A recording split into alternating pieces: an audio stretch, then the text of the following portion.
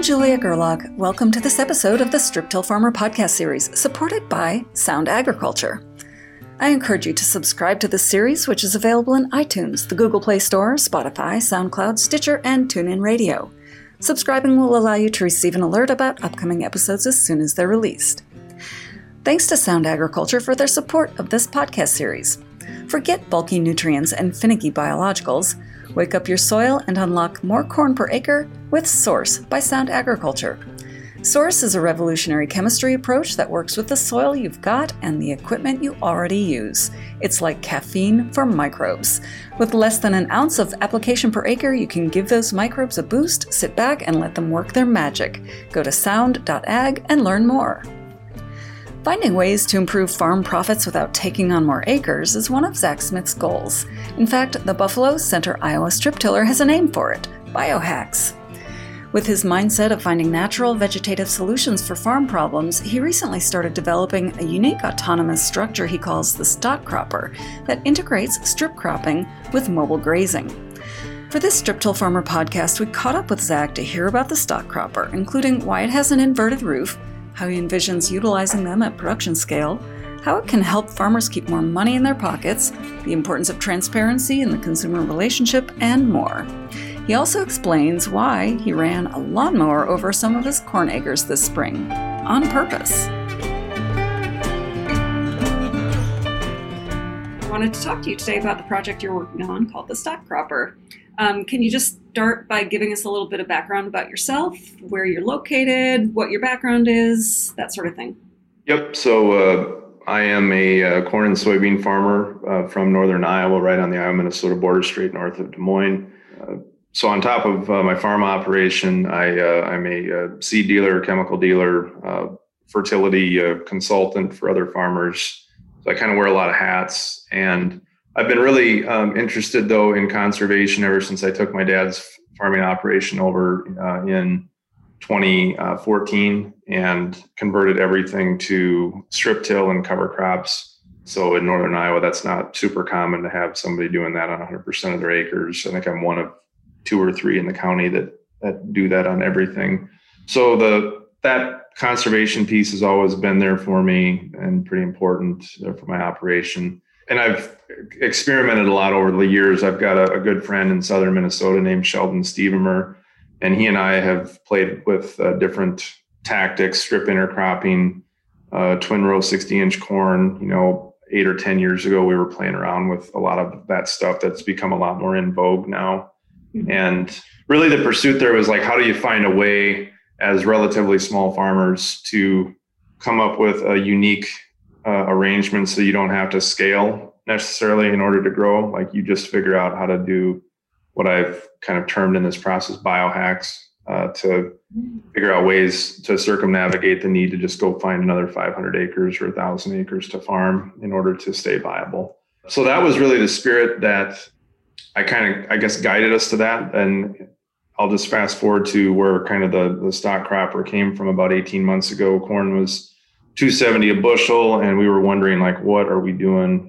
We're going to lose our hind ends this year, and we got to find something different. And so we were looking at, some of these ideas of relay cropping and, some of the things that folks like Jason Mock and Lauren Steinlage and John Coots had been, working on, like, how can we do that in northern Iowa and southern Minnesota? And we're looking at those different combinations, but it's tough in that northern latitude to pull that off consistently. And we were really interested in strip intercropping. And so we were trying to find ways of maybe doing relay cropping in between strips of corn. And that's when the idea was, well, what if we, instead of just plants, we did livestock in between? And the first idea was just a pen of sheep that we would make mobile somehow. And that quickly transformed to, well, they say we don't have enough biodiversity in ag right now. Let's make this just a 3-ring circus of biodiversity of plants and animals and make it really complicated so that it actually achieves the things that you need to have to check the boxes on actual soil health. And so that's how this thing kind of came to be in February of 2020. Was myself, Sheldon Stevemer, and Lance Peterson were the three farmers that kind of brainstormed the idea.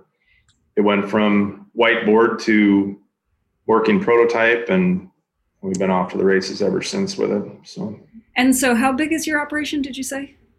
Right now, currently, I farm like 305 acres on the side. So it's basically nights and weekends that, it just keeps me relevant, I think, and grounded in my job on the retail side of stuff. But I enjoy it a lot, and I really enjoy the challenges of especially strip till and cover crops and integrating that stuff and figuring out the good and the bad, with that system. So. Yeah. And you kind of mentioned that conservation has been a pretty big concern for you. What was behind that for you? I don't know my grandfather was a biology teacher and a naturalist, and I think he kind of instilled that stuff. He used to make these, when he retired, he went around and made like environmental models for like communities to show the impacts of industry, and they were like 3-dimensional and showed groundwater and all that stuff. And he got me into that. And actually, when I was in 4-H in middle school, I did a project just around soil conservation, and I made these 3D like railroad models of terraces and grass waterways and no-till, and putting individual string or pieces of green thread into these foam to make rows of corn. And it was great. Went to the state fair, and I worked at the Leopold Center for Sustainable Ag my senior year of college.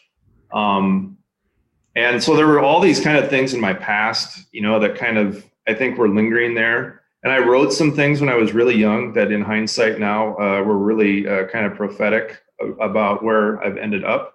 But, that was all fine and dandy, but I got through college, and then I essentially went right into, big agriculture, retail agriculture. And I've been in that machine ever since. And now I'm kind of finding myself, looking for alternatives to that path. And for me, the older I get, the more I start thinking about, the future and like the other generations that are going to come along, and just the things that I've witnessed in my career, and how so many of the systems that we use currently have a deleterious impact on the landscape, and we're not doing enough about that. And we only get one set of soils to use, and there's a lot of other civilizations have failed. And I just am passionate about not just turning a blind eye and going along with that. Mm-hmm. So. Yeah. Okay. So we kind of talked about the stock cropper, but can you just explain it? Can you describe it to people who are listening?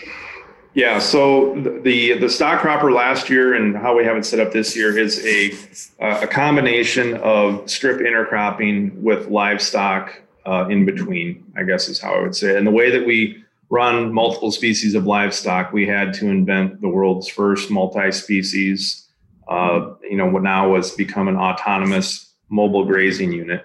So the idea is that we wanted to build a system that minimized inputs, put more biodiversity into the farm, and gave the potential for the farmer to keep more money in their pocket at the end of the day. And so the way this worked last year was we had a strip of annual pasture, and we had right next to it a strip of corn on each side. And so we moved this mobile barn that had outside grazing areas and then inside protection for the animals for feed and water and shade and protection from the elements and predators. But all the animals had the ability to go outside. They had the ability to come inside into the barn. We built a lot of things into the barn to take advantage of the natural resources around. So we had really good, the ability to open all the sides up to get really good air movement. We had one of the coolest things that we've got a lot of compliments on is we actually did an inverted roof so that we could collect rainfall and then have that actually feed the watering system. So if we got an inch of rain, that would fill our water tanks, so we wouldn't have to bring water out the next day. And then if we had more rain than we needed, we were able to pipe that water to the outside row of corn that we had to, make better use of that as well. Because for those that aren't familiar with strip intercropping, the biggest advantage is giving the outside row of corn extra sunlight. And if you do that, you can substantially rack your yield up, on a large magnitude. It's very easy to grow 400 bushel corn if you manage the outside row properly with the extra light. And so with that system, we're amplifying, we're cross leveraging. I say that a lot, but we were cross leveraging the crop off of the fact that we've got this solar corridor where we have shorter species getting grazed in between. And so we basically just have the strip of corn at high management. We've got the strip of pasture where we move the barn. Last year it was 11 feet twice a day. So the animals are always moving into fresh pasture. They're always laying down manure, and so we had 4 different species last year in the barn. It was sheep and goats. They were our ruminants or our lawnmowers out front.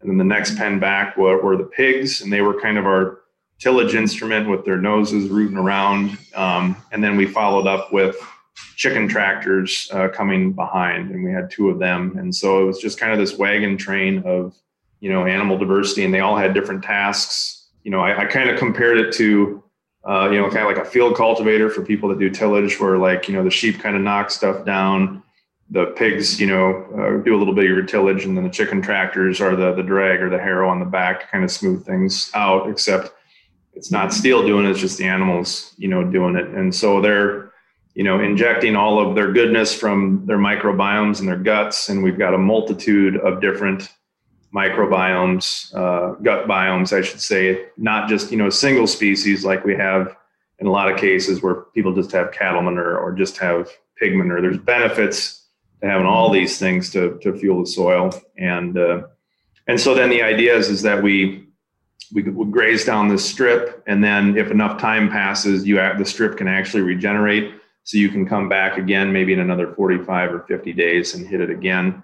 But the idea of the system is that we really wanted to come up with a perfect rotation. So where the animals go in year 1 and the crop is next door, we just simply flip it the next year so that you grow the crop there, and then you put where the animals went, and then put the animals where the crop was. And so, ideally what I'd like to get to the point of in the system is having it where you're growing specifically the feed stuff needs to feed the animals the following year. And so really the only thing that ever leaves the farm is this high value animal protein that we're creating in this very friendly regenerative health, soil health, whatever you want to call it, something that's significantly lower carbon footprint and greener than what the current system is. Yeah, no, it was really interesting. So the unit that I saw had the barn in the middle, and then it had pen on the front and a pen on the back, and you had some goats or sheep, I think, in the front. You had some in the back. And so the idea is they just kind of move very slowly down the field, sort of depending on. So the version that you saw this weekend was the first iteration of the actual autonomous version, which is solar powered, and then drives the unit with electric motors and battery packs that are on board, with the idea that every few hours the barn could move like 8 feet, and that could be programmable. So you wouldn't have to. It would be our idea is that we want to have the capacity in your hand with your phone to say Siri, move my barn, or move barn number 4, and it would automatically be able to sense where it is. It would pick itself up, move it ahead, set itself back down, guide itself, have a lot of, full automation built into it. So you don't have to be out there yanking it with a winch or with a tractor, yourself. It makes it much more scalable, on a field level when you have that level of autonomy with it. So, yeah. And so is it guided by GPS, or is it some other signal, or what? Yeah, so we did not have that in the version this weekend. I'm hoping that by my field day here in September that we will have that actually built in. There's a couple different things that we can do. We can do GPS. We know that from all the other systems in ag. We've also thought about doing feelers because there may be applications where a straight line, an AB line, like with what we use in conventional farming, may not be appropriate. Like say if we were trying to move it between grapevines with trellises, and we need to have a way for it to feel, and maybe they're not going to be in a nice straight heading line where that lies, or the idea of maybe running these between solar panels and solar farms. Like we've got to have some fail safes other than just GPS to kind of guide the thing. So we've had those talks. We just have not implemented that yet, but we're very close to being able to do that. So with the version that you watched, what you didn't see from your vantage point was the electrical engineer that did all the work was behind it, and he was actually driving the barn, this is my favorite part, with a a wireless Xbox controller. And so he programmed, did all the programming within the modules so that it would communicate to that controller. So you would hit the buttons in the corners of the controller, and that one would activate the air compressor. And then once the compressor was charged, then the other one triggered it to hit the airbags to lift it up. And then, we had 2 drives on each side. And so the joysticks would just be used for left side, right side. So it was kind of like playing, for me, I was a Nintendo kid growing up. It was pretty cool to have a barn that you could, it's like you were playing Super Mario Brothers or something. Yeah. Very slowly. Yeah. But it was steerable then. Yes. Yeah. It was fully steerable. It was just, and so as far as like transferring that functionality over to a guidance thing, they were working on it, but we just ran out of time to bring that. The biggest thing we wanted to show at the field day was that we were close with the solar capacities that worked, that we could have the electric drives and steer itself. And we were able to demonstrate that. And the rest of this stuff we're really close on, and they're, I think, going to be, layups for us to finish out moving forward. So you mentioned that this would help farmers keep more money in their pockets. Can you just explain that a little bit more? Well, that's the goal here, is to, come up with ways so that I guess where that comes from, in my opinion, farmers have just got, I think, conditioned to exporting value down the road, or paying for services, or, kind of offloading stuff. And, and that's fine. Like, it makes quality of life better in some case, and have more time to go to the lake and things like that. But as far as, retaining value on the farm and being efficient, like farms used to work, like, being interdependent and depending on animals and plants working together, and those efficiencies, every farmer used to have a little bit of livestock. And was it convenient? Was it easy to go on vacation? No, but, you also would grind your own feed, and people would have feed grinders. And so they wouldn't be paying somebody else to do that. They'd be doing that themselves. And so it's kind of that mindset. Like, my dad was very, very self-sufficient, and he kind of beat that into my head that, you figure out ways to do the work yourself, and rather than pay somebody else to do those things. And that's kind of the guiding mindset of trying to come up with a system that allows the farmer to minimize cost, but just with arrangement, have some efficiencies that allow him to, keep more of the return on the farm. Like, so the example of the barn moving itself with multiple species of animals. Well, we're not going to have much of a fertility bill next year at the co-op, right? Because the animals are doing that, and we're going to get to sell those animals on top of it. And we didn't have to go and buy 10,000 gallon Hooley manure spreader to achieve that, right? The efficiency is in that. So that's a savings, so we're lessening the need for equipment. We're lessening the need for inputs, and we're hopefully producing a product that we can market at a premium based off of the merits of the system. That's the hope anyway, that consumers will see how this is different and be willing to pay for that. So yeah, the timing, of course, is going to be completely different, because you're talking about fertilizing over the length of a season rather than sort of all in a couple of days or so. Well, and the other thing with that I'd make mention of is that we're fertilizing into a growing crop that's going to recover. Now how most fertilizer, not all, but how most fertilizer in my neck of the woods goes on is, people come and pump hog manure at the end of October and into November, through December, and there's not a living root out there to, hold on to any, nitrogen that's, potentially mobile or other nutrients. And, in this system, yeah, we're applying stuff to the surface, but it's, we have a living root that is going to be growing all the way through the season, and stabilizing that, and then hopefully cycling that back the next year or the following years after back to the crop when we grow crops there again. So in my opinion, it's, I don't have the quantifiable data to prove it yet, but I just have a hard time believing that this is not going to be better than that alternative, with having a living root being there to take up the manure from the animals as the season goes on. Yeah. And then I know everybody could do it differently, but then do you anticipate you would plant green into that pasture basically the following year, or would you need to terminate the pasture, or what? I think at least now with the iteration of this rotational idea, we would have to use annual pasture crops. And we would like, I think ideally, I would like to keep a green, crop there all year round. So maybe we come out in the fall and establish like a cereal rye that'll overwinter, so that we can feed things early in the spring. And then, maybe we come out and, we can use herbicide options. I haven't, resigned myself to be like, all organic, with this system, although I think this system could lend itself very, very well to switching to organic with the way we have things set up. So, but I don't adhere to any of the camps necessarily that we have to have one way or the other with this. But I think you could either, you could use things like glyphosate to terminate, or you could do roller crimpers, with like Dawn ZRX roller on the planter, to come in and mat stuff down, and then have whatever crop you're going to grow come up through that. So that would be, the intention is to have a living root year round in the system, period. Mm-hmm. Yeah. And then I guess I heard you talking about supply chain transparency also. Can you just touch on how that plays into that? Well, I think so much of like the current system, everyone is so afraid of sharing the optics of like what is going on. And, for me, that's just kind of a silly way to do business, like to have stay out, like caution signs where like you're growing food.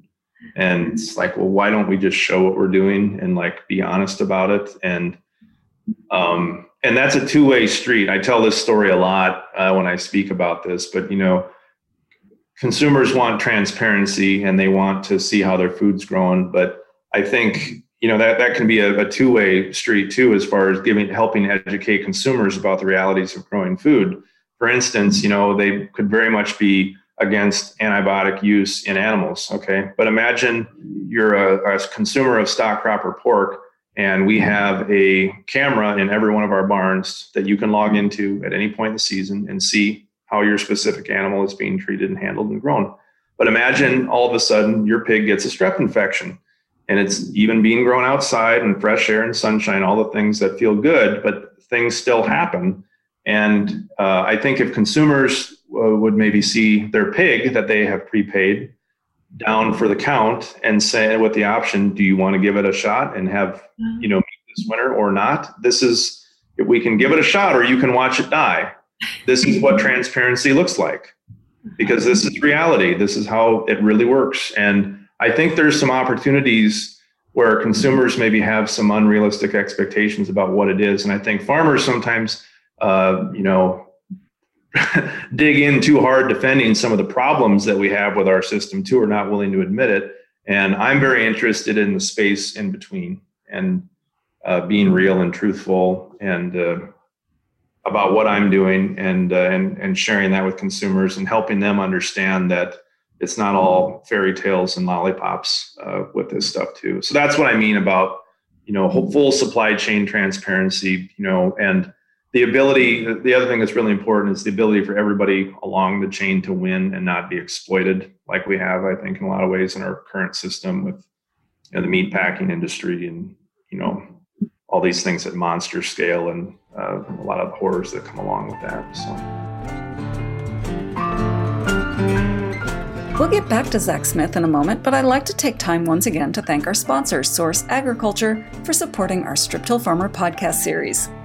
Forget bulky nutrients and finicky biologicals. Wake up your soil and unlock more corn per acre with Source by Sound Agriculture. Source is a revolutionary chemistry approach that works with the soil you've already got and the equipment you already use. It's like caffeine for microbes. With less than an ounce of application per acre, you can give those microbes a boost, sit back, and let them work their magic. Go to sound.ag to learn more. Now let's get back to Zach Smith as he shares more details about the stock cropper.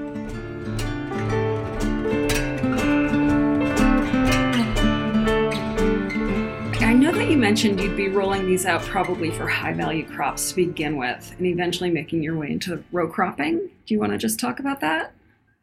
Yeah. So, when we came out with this idea, we wanted to produce a system immediately for farmers to use. But the problem, that I've had a lot of people challenge me on, and they're right. Like, we don't have a system currently for farmers just to produce 400 pigs, on a farm like this, and then take them somewhere and then have those places just don't exist right now, because everything's gone to the vertical integrator path. We don't have a lot of small, regional processors as options for that. And so we need to, I think we need to show that there's a system that this could maybe work with, and then hopefully bring along, there's a ton of interest. I mean, Governor Vilsack or Secretary Vilsack, just announced this big investment, I think $500 million. I think it was like 2 weeks ago today that got announced for investment in, small and regional processing facilities, and helping fund that stuff. And it's going to take a few years of those things getting up and running. There's all sorts of new butcher shops that have opened in Iowa this year, and that's great. But, we need places that have more kill capacity than like 30 or 50 head a week, So it's going to take time for that to happen. Okay. And so in the meanwhile, what I'd like to focus as far as getting our company off the ground is, finding ways to sell versions of this barn to consumers that want to grow their own meats on their own property, want to manage, maybe instead of building a bunch of fence or, barns or permanent infrastructure, they can just let this thing go out and back and forth like an electronic Roomba or a vegetative Roomba in their yard, and produce protein. And then instead of trying to market 300 pigs, maybe they just have 2 or 3 that they grew, and they can find butcher slots, with their local butcher to do that. And so it makes it a lot more accessible for people to participate in it. And that's one of the things too for me is like, I'm passionate. I love raising meat. I love butchering my own meat. I think it's something that, everyone used to do a long time ago. And the more people, especially in urban areas or suburban areas, I think there's a want for things that are real, especially like after COVID, being connected to food, where your food comes from, and having more control over that. And I think that's something that I want to hit on real hard and find people in those areas that are willing to do that. And then also you mentioned the high value crops. Like I'm really interested in trying to get this into vineyards and orchards, places where they need to manage, land in between where the crop is. And a lot of times they have to do that with mowing or spraying or whatever else. So I, imagine a system where these stock cropper barns could go in between, graze, fertilize, the vine crops or the tree crops or whatever, with doing that, designing systems so the animals can't get into the crop, because they're high value. You don't want your sheep, climbing up and eating all the grapes off the vine. So you've got to devise something to make that happen. But I think there's a tremendous opportunity for then those businesses to add other revenue streams with, intelligent livestock placement on those farms, and agritourism value with people being able to come out and see it, while their favorite wine is being grown, they can see their chicken being grown as well at the same time. So that's at least what I'm thinking right now. I'm being an entrepreneur with this thing. I pivoted about 1,400 times in the last 18 months, but that's kind of the current path, with the idea that we can eventually get back and have enough scale to manufacture at a price point where I think it could work.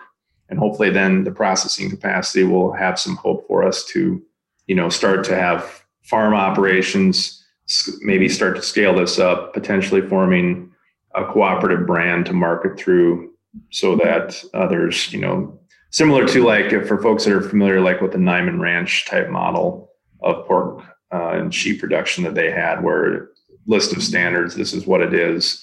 All the farmers won't be on their own to try to, figure all those things out. We would have kind of a singular network to communicate the story, have transparency still back to the farm, but make it so that we could have a brand where the farmer could still retain a lot of the value and be rewarded for what they're doing. And so just going back to having this in a row cropping situation with the strip cropping, how many would a farmer need? And then what happens at the end of the row when it gets to the end of the row? Do you need to truck it somewhere else then, or what? Yep. So one of the things I worked on last year about this time actually was I wanted to come up with, how does this look like in Iowa? Most of our fields, at least here locally, are pretty square. So how does this look on an 80-acre farm or a quarter section, 160 acres? And so the schematic I came up with is that a barn is designed to essentially occupy an acre of land, and over the course of a year. And so in doing that, what I came up with on an 80-acre parcel, we would divide that into 3 subsections, where we would have 3 different blocks of barns running in rotation, and we would have alleyways in between for turning the barns. So to your question is what happens? We have to have a space at the end, for it to wheel around and come back. And so we would have, these green spaces in between the strips of the intercropping where we could, maybe have that fenced and have, cattle grazing, on that piece as well to make use of those acres. But in my mind, then we would have on an 80-acre piece, we would have about 30 acres of barns. So 30 barns on an 80-acre field, 30 acres of strip intercropping. Okay. And then, roughly 20 acres in between of alleyways, for turning around on the ends, and then room for having, the cattle component in the system as well. And I'm sort of envisioning this taking care of a lot of weed issues and all of that sort of thing. Yeah, I mean, right now I've got lamb's quarter in my pasture strips that's waist high and starting to seed out, and the animals are just going to take care of it. Yeah. And there won't be anything left. And it's as somebody that spent their life in crop protection and like selling herbicides and like being really good at finding solutions synthetically, it's really, you kind of really feel stupid when what you've been doing, when you just see an animal just annihilate that. And it's like, well, there's another way to maybe do this, but you got to be kind of crazy enough to try something like this to pull up. And it's not that it's going to be perfect, because it's all about timing. But I think, the thing I've learned is that there's solutions to do all these things if you're willing to kind of put yourself out there and take a chance, be willing to learn and adapt. And weeds you bring up, but weeds are going to be a major problem for agriculture moving forward with all the failures and herbicide resistance and stuff that I deal with every day. And I think we're going to have to be looking at all tools, both chemical and, potentially biological in the future to solve this stuff. So, yeah, I guess where my mind was going with this was all of the passes in between planting and harvest. There's herbicides and there's nutrients and everything. I'm just sort of wondering how much of that gets cut back if you're in this kind of system. Yeah, with the crop in between, I don't know that you would, you're still going to need to plant, you're still going to need to either, cultivate if you're organic or, make some sort of herbicide pass. You're still likely going to, like for corn, need some sort of additional nitrogen supplement, because you're probably not going to have enough nitrogen. You're trying to maximize production on the corn crop there.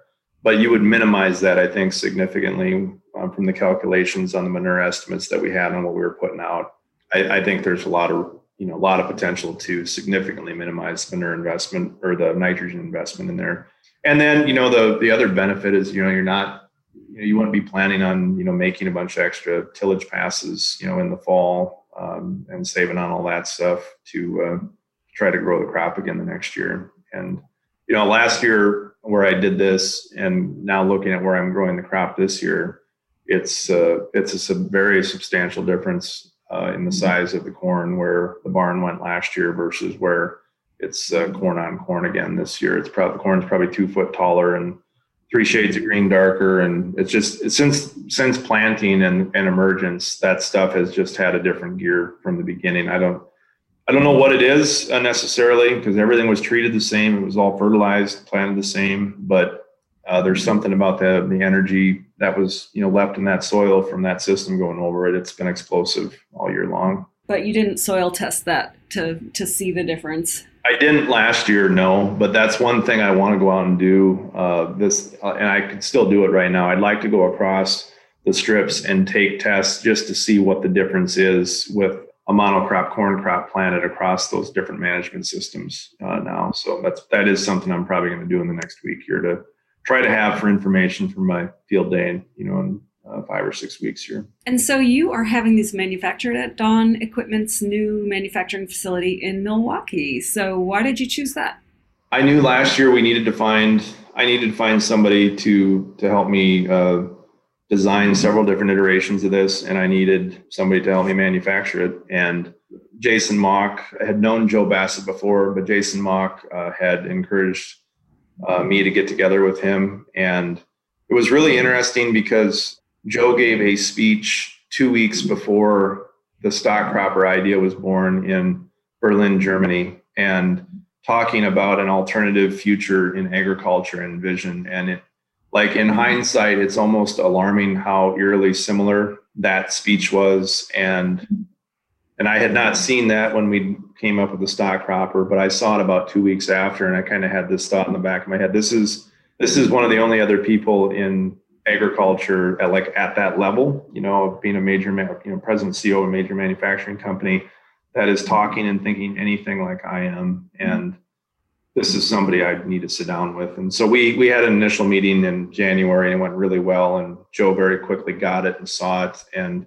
because not everybody just sees this, I don't think it takes a special eye, I think, to unlock what is possible with this, but he got it instantly, and his team was excited about it. And it was a really easy decision for me to say, like, I can get design, engineering, manufacturing. He's got a huge new, facility. This is going to be the marriage, and then how I move ahead with moving this thing forward. And it's been great. His team's been awesome. They're all excited about it, and they get it. And I couldn't be happier with how well this has ended up, with a company that's only less than 18 months old. So it's still in prototype form. We're not ready yet with a commercial release. I'm going as fast as I can, but we're adamant that we want to make sure that we get something that is going to work well for people. And we're very happy with the result of last weekend with that debut. We have a few small tweaks we're going to make, and then bring that back to my farm in Iowa here in the middle of August, and then observe and see what we need to do from there. But I'm very hopeful that sometime in the next year we will have commercial availability of some iteration of the barn, at least for people that are interested. So okay, I'm very curious. What were a couple of the things that didn't work to your liking? Well, so at the field day, we had a really, really wet situation. And so the thing that we learned right away is the tires that we had on were not big enough and didn't have enough footprint. They sunk into the ground. And so the barn was actually bottoming out because of that, not having enough clearance. And so we could increase the clearance with the airbags or the ability to lift everything up higher. So if that happens, because the reality is you've got to be able to work in all conditions, like when it rains, you got to have a system that's going to be able to move. And when you have good soil health and structure, that makes it a lot simpler to do when you have living roots underneath and being versus having stuff that's intensely tilled and no soil structure.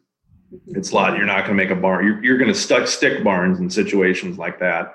So it's going to be important to have something, though, regardless, even with good soil structure, that is going to support and be able to move when things are wet or have that flexibility around varying conditions. And so we knew that going in, and we're close. We're going to make a couple tweaks there. Overall, though, those were really the only couple things. We've got to, like I talked about before, we have to figure out the steering system. But I think that's close. I'm not really too concerned. I think as long as we can figure out how to ensure that we have enough power to navigate slopes and traction and the ability not to get stuck in soft soils, I feel, other than that, like Joe had said in kind of his post interview about way more things went right than went wrong, and that was a really good feeling. I came home feeling really, really good from Indiana about what their team had pulled off for me. So, well, it was a really neat system, and can't wait to see how it plays out in the coming months. Do you have any other thoughts about it that I didn't ask about that you want to share? I guess the only thing I would say, in closing, is that if folks want to follow along with what I'm doing, probably the best way to do it is to get on YouTube and search for the stock cropper, STOCK, like livestock. And, I try to put out content every week to kind of share what the good and the bad of what I'm learning.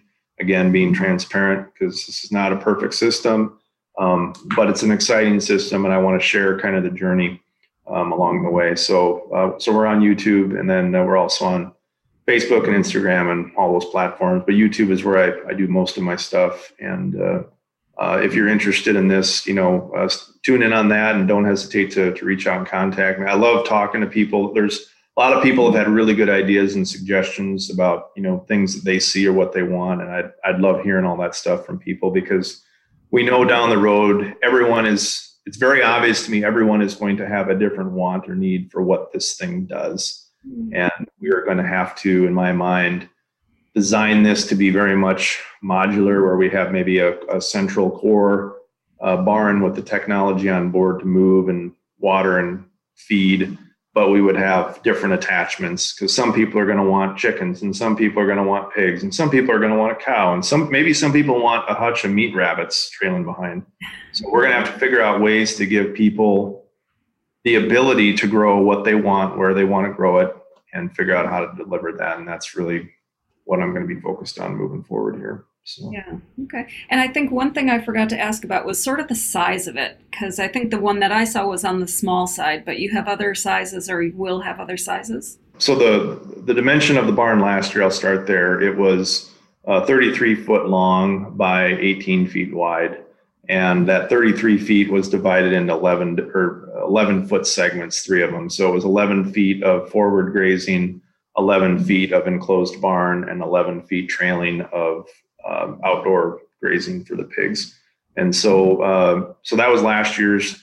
Now with everything else, I've gone to 24 foot long barns, so 8 foot increments. And but now we have a 30 foot wide barn that we call that one the Max 9. It's ridiculously huge, but that's where we have our cattle and pigs in for the bigger animals.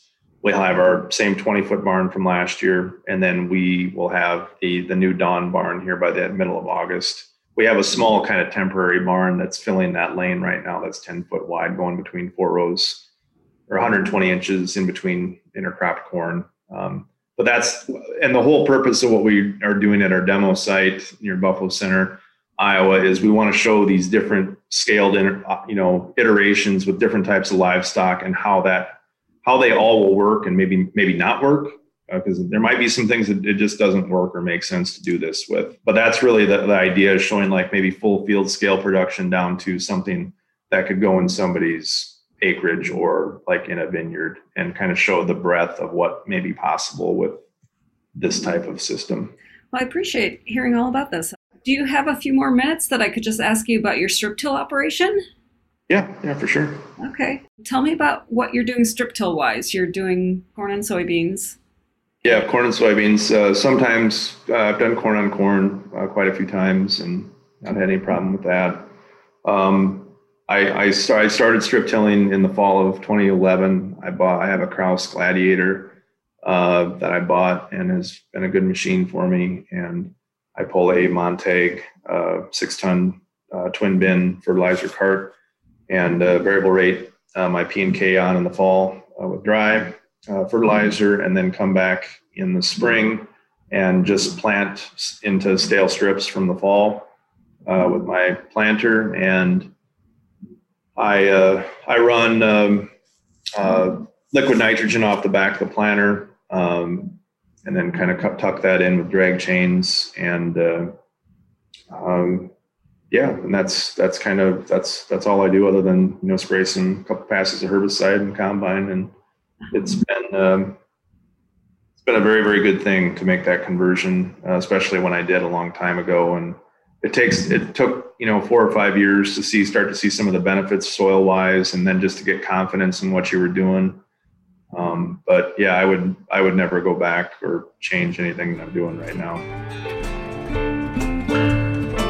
Thanks to Zach Smith for this conversation about combining strip cropping and mobile grazing with the stock cropper. If you have any feedback on today's episode, please feel free to email me at jgerlach@lessitermedia.com or call me at 262-777-2404. Once again, if you haven't done so already, you can subscribe to this podcast on Spotify, iTunes, or the Google Play Store to get an alert as soon as future episodes are released. For Zach Smith and our entire staff here at Strip Till Farmer, I'm Julia Gerlach. Thanks for tuning in.